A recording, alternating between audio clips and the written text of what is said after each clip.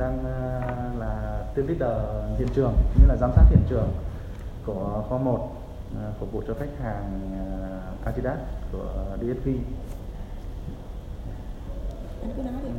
Thì, em làm cái công việc này được 6 năm rồi. Dạ. 6 năm. Thì chính thức vô đây thì được 9 năm, hơn 9 năm, nhưng mà làm ở vị trí giám sát hiện trường thì là 6 năm. Trước đó anh làm gì ạ? Trước đó thì em có làm ở một công ty ở bên Đồng Nai từ năm 2002 đến năm 2012. Vậy không, ý là trong ví dụ như anh làm ở chính trước khi mà làm team leader hiện trường thì là có làm nhân viên kiểm đếm. Dạ. Kiểm đếm. Sau một thời gian phấn đấu nỗ lực. Khoảng 3 năm sau. 3 năm sau thì em có lên vị trí là trưởng nhóm kiểm đếm. Trưởng nhóm kiểm đếm hả? Đúng rồi, có nghĩa là giám sát hiện trường đấy, giám sát ở trên hiện trường, giám sát và đôn đốc anh em trong công việc, là mình giám sát họ, đôn đốc họ để họ bám sát vào cái quy trình làm hàng cũng như tất cả các vấn đề trên kho, vận hành trên kho. Dạ. Trong công việc thì anh có thường gặp cái khó khăn gì không ạ? Khó khăn thì tất nhiên là nó sẽ có, tại vì cái đặc thù của bên logistics ấy, về dịch vụ đấy, thì nó là hàng hóa nó sẽ theo mùa. Yeah. Thì khi mà hàng hóa nó vô cái mùa cao điểm á, thì là kho bãi của mình nó tồn kho rất là cao, cho nên là cái tồn kho đó nó rất là cao, cho nên là cái quá trình vận hành rất là khó khăn. Thì em thì là bên hiện trường, cho nên là nó sẽ có bị ảnh hưởng bởi những cái cao điểm đó. Nói chung là vận hành kho rất là khó khăn. Hàng nhiều quá. Hàng hóa nhiều, đúng rồi. Yeah. Có thường gặp stress không anh? Căng thẳng? Cũng nói chung là khó khăn thôi, chứ cũng không đến nỗi là phải stress nhiều. Yeah. Tại vì khi mà gặp khó khăn đó thì mình thường mình cũng sẽ có được những cái sự hỗ trợ của đồng nghiệp và các cái kho khác, nó cũng hỗ trợ mình rất là nhiều. Dạ. Chính vì thế cho nên là mình cũng vượt qua được, không đến nỗi là quá nặng nề cho lắm. Dạ. Anh 9 năm ở đây. Dạ. Anh thấy công việc môi trường ở đây thế nào? Môi trường ở đây thì rất là tốt. Thực sự là cái ngày đầu tiên mà mới vô đây thì thấy là rất là bị choáng ngợp, cũng nghĩ là không biết là mình có làm việc ở đây được hay không. Thì mới vô thấy nó rất là rộng lớn thì nó rất là choáng ngợp, nhưng mà làm dần mình làm thì mình thấy rất là yêu cái môi trường, yêu công việc và yêu cái môi trường này.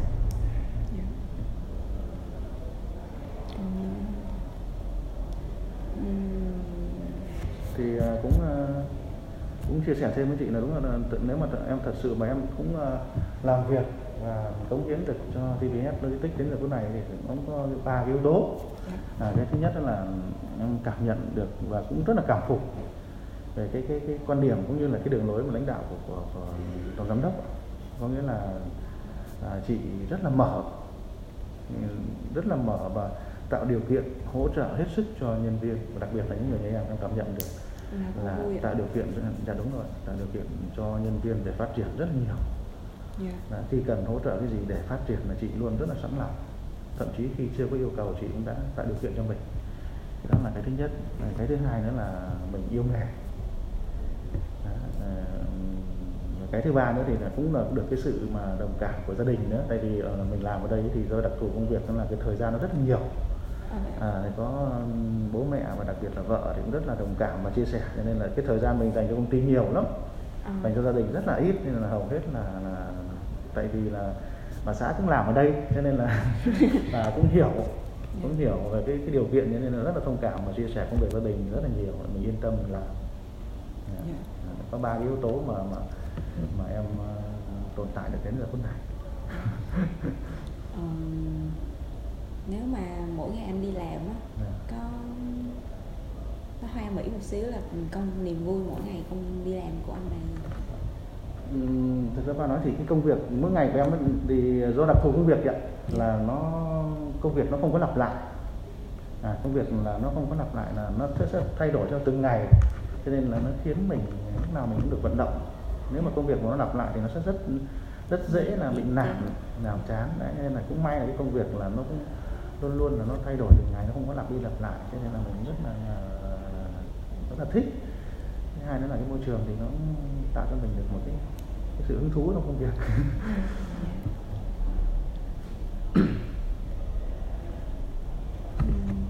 Mình còn có gì chia sẻ thêm được không?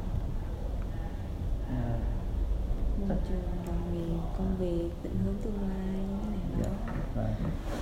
Thì định hướng tương lai thì chắc chắn là ai cũng vậy, đi làm thì cũng đều rất là muốn mình muốn phát triển lên nữa. Nhưng tất nhiên thì nó cũng phát triển và cống hiến cho TBS với trong cái khuôn khổ và cái sức lực của mình thôi, chứ không thể nào vượt quá được.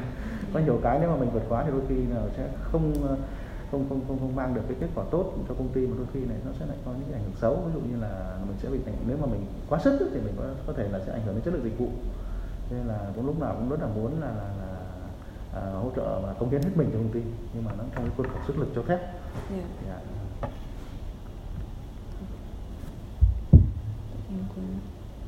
Tự nhiên quên mất định hỏi anh cái gì luôn. Chị cứ nghĩ. Tại vì em được biết là anh được chọn là một trong những nhân viên xuất sắc. Anh có cảm nhận gì khi bản thân mình được chọn không? Thì nói chung là vui lắm chị. Vui và nó cũng rất là tự hào. Thì mình cũng như bất cứ một con người nào khác cũng vậy thôi. Khi mà cái sự mà cái công sức của mình bỏ ra mà được ban lãnh đạo mà chú ý ghi nhận thì mình rất là vui, rất là xúc động, và thì tự hào thì mình là được làm việc trong một cái môi trường lớn rồi. Nhưng mà khi mà cái công sức của mình mà được đền đáp, đặc biệt là được ban giám đốc mà nhìn nhận thì mình rất là vui. Anh có bí kíp gì không anh? Dạ. Bí kíp thì em nói rồi đấy, nhưng mà mình thứ nhất là mình yêu nghề thôi. Và nó cũng do một phần do cá tính của mình nữa chứ. Khi mà mình cố gắng mình muốn tìm hiểu một cái gì đó thì mình làm cho nó bằng được, nhưng mà cứ quyết tâm. Anh có khó tính không anh? Dạ, cũng tương đối chị. Việc làm kiểm đếm thì có cần kiểu đúng rồi. Tại vì em cũng xuất thân từ cái nhân viên kiểm đếm, cho nên là cái tố chất đầu tiên của một người nhân viên kiểm đếm là rất là phải kỹ lưỡng. Làm việc thì tất nhiên nó cũng có những cái phải có những lúc mà nó bị sai sót nhỏ, nhưng mà riêng với mặt tính của em thì khi mà chỉ cần một cái sai sót nhỏ thôi nó khiến mình rất là khó chịu. Nên đó cũng là một cái điều mà mình lúc nào mình cũng mong muốn là không có sai sót. Đấy là nếu mà khi mà mình làm việc với cái phương diện là như kiểm đếm đó, thì là lúc nào cũng vậy, rất là muốn không bao giờ phải để cho bất cứ một cấp trên phải tăng quyền cái gì cả. Mà khi nếu mà có, tất nhiên nó sẽ phải có, nhưng mà dù là nhỏ nhất mình rất là cảm thấy rất là khó chịu, rất là buồn. Em cũng chia sẻ thì là em rất là ngưỡng mộ những người mà tỉ mỉ cẩn thận. Cái đó là khó vậy hết. Nhưng mà để nó tùy từ công việc thì ha. Những cái công việc nó phải đòi hỏi những con người như thế, đặc biệt là nhân viên kiểm đếm là cái tố chất đầu tiên phải là cẩn thận, tỉ mỉ. Kiểm đếm này là mình có nghĩa là khi một lô hàng mà đến kho đấy, thì mình phải có trách nhiệm là mình thứ nhất là mình kiểm cho đúng cái mã hàng đó, và sau khi đã đúng mã hàng rồi thì mình đếm số lượng. Nó chỉ có hai việc như vậy thôi, có nghĩa là kiểm và đếm. Có phải việc sắp xếp trong kho thì có phải là công việc của anh? Sắp xếp trong kho thì là của công việc của xe nâng, của tài xế xe nâng. Còn bây giờ như em thì em quán xuyến tất cả các công việc trong kho, tất cả các vận hành của trong kho là em đều phải chịu trách nhiệm hết. Đấy là ví dụ như là anh kiểm, anh đếm xong rồi anh phải điều hành là cái hàng đó để ở đâu như thế nào không? Dạ đúng, hiện tại bây giờ đang là trong một kho thì nó có rất nhiều nhóm làm việc. Và trong một nhóm thì nó gồm một nhân viên kiểm đếm, một tài xế xe nâng và 2 công nhân xếp dỡ.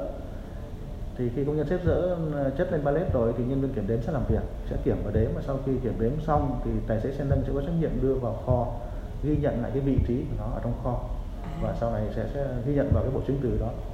Bộ chứng từ đó sẽ nộp lại cho bộ phận chứng từ. Bộ phận chứng từ sẽ cập nhật tất cả các thông tin vào trong hệ thống. Một là chủ nhóm trong kho, một là có nhiều nhóm. Dạ, có nhiều nhóm kiểm đếm. Là một nhóm thì gồm có một xe nâng, một tally man, một xe nâng và 2 công nhân xếp dỡ, là 4 người, một nhóm có 4 người. Hiện tại như cái nhóm kho một của em là hiện tại đang có là 5 nhóm, mỗi nhóm 4 người là 20 người. Tức là anh làm chủ nhóm của một trong những cái nhóm đó? Không, em là chủ nhóm của 20 người luôn. 20 người này. Dạ, em hiểu rồi. Công việc mỗi ngày. Em là team leader là quản lý 5 tallyman đấy. Tức là quản lý 5 teleman và 5 teleman đó nó gồm sẽ quản lý 3 người, một teleman kiểu quản lý 3 người là một xe nâng và hai công nhân. Đó. Nó nôm na như vậy. Động lực đi làm mỗi sáng của anh là gì?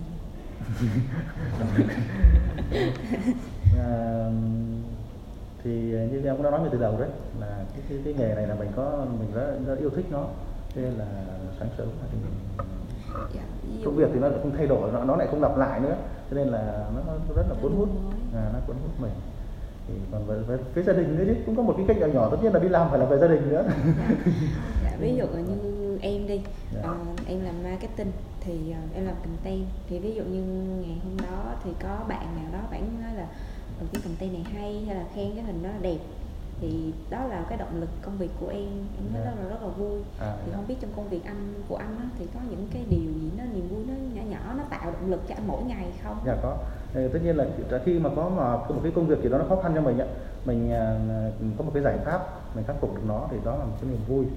Đấy, thì tại vì mỗi ngày nó sẽ có một cái khó khăn khác biệt nhau, mà ngày nào cũng có. Đấy, nên là mình cứ giải quyết được nó thì nó lại khiến cho mình hứng thú, nó động lực cho mình. Có những cái mà nó khó khăn mà phải thậm chí là phải thức đến gần sáng để giải quyết nó, nhưng mà khi giải quyết được rồi thì mình cảm thấy mình rất là vui. Đến này mà chữ là em nghĩ là cứ có bao nhiêu đó rồi cứ đếm xong rồi xếp thôi. Dạ, không, tại vì nó ở trong nội tình nó có nhiều vấn đề lắm, thì có nghĩa là em từ ngoài là quán xuyến về tất cả các cái vận hành của kho, em còn phải làm thêm một cái công việc, đó là cái việc mà điều phối, điều tiết công việc cho mọi người nữa. Đấy, thì do là mọi người làm công hưởng lương mà là hưởng cho sản phẩm mà, cho nên là cái trách nhiệm của mình là phải đem đến sự đồng đều, một cái sự công bằng cho tất cả mọi người nữa. Đó, nên là khi mà trước đây thì một bạn khác làm cái trường hợp mà nó không có công bằng nó sẽ xảy ra liên tục, mà hồi đó thì em vẫn đang là quản lý mà, quản lý cái kho đấy, cho nên là mình cảm thấy rất là khó chịu. Rồi sau này mình đã tự nhận mình làm cái đó, và mình cũng thậm chí là thức đêm để tìm ra những cách nào đó để đem lại cái sự công bằng cho mọi người, bằng những cái phần mềm, hoặc là những cái gì đó ở trên máy để mình điều tiết cho người ta. Tức là những cái mà anh làm đó, công việc của anh không phải là riêng anh, mà anh giúp cho mọi người họ có cái thu nhập, hay là họ cảm thấy sự được công bằng. Em thích cái ý này. Chia sẻ nhỏ là có một cái về Excel, về VBA ấy, chắc là chị cũng biết. Nó gần giống như lập trình ấy.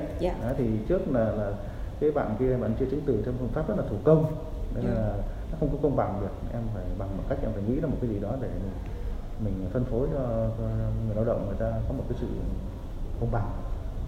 Mình phải nghĩ đó là đôi khi phải thức đêm để làm, tại vì nó liên quan đến lập trình, nó gần giống như lập trình ấy.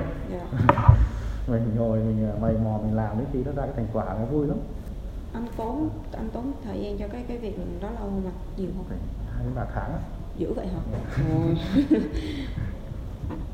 Tại vì khi mà có một người mà người ta lên người ta ý kiến với mình là người ta cảm thấy người ta bức xúc á, mình cũng rất là khó chịu lắm luôn. Tại vì em thì em làm từ trước giờ lúc nào cũng vậy, là luôn luôn là mong cho mọi người có một cái sự tinh thần nó thoải mái, và mọi người cảm thấy là mình được đối xử công bằng.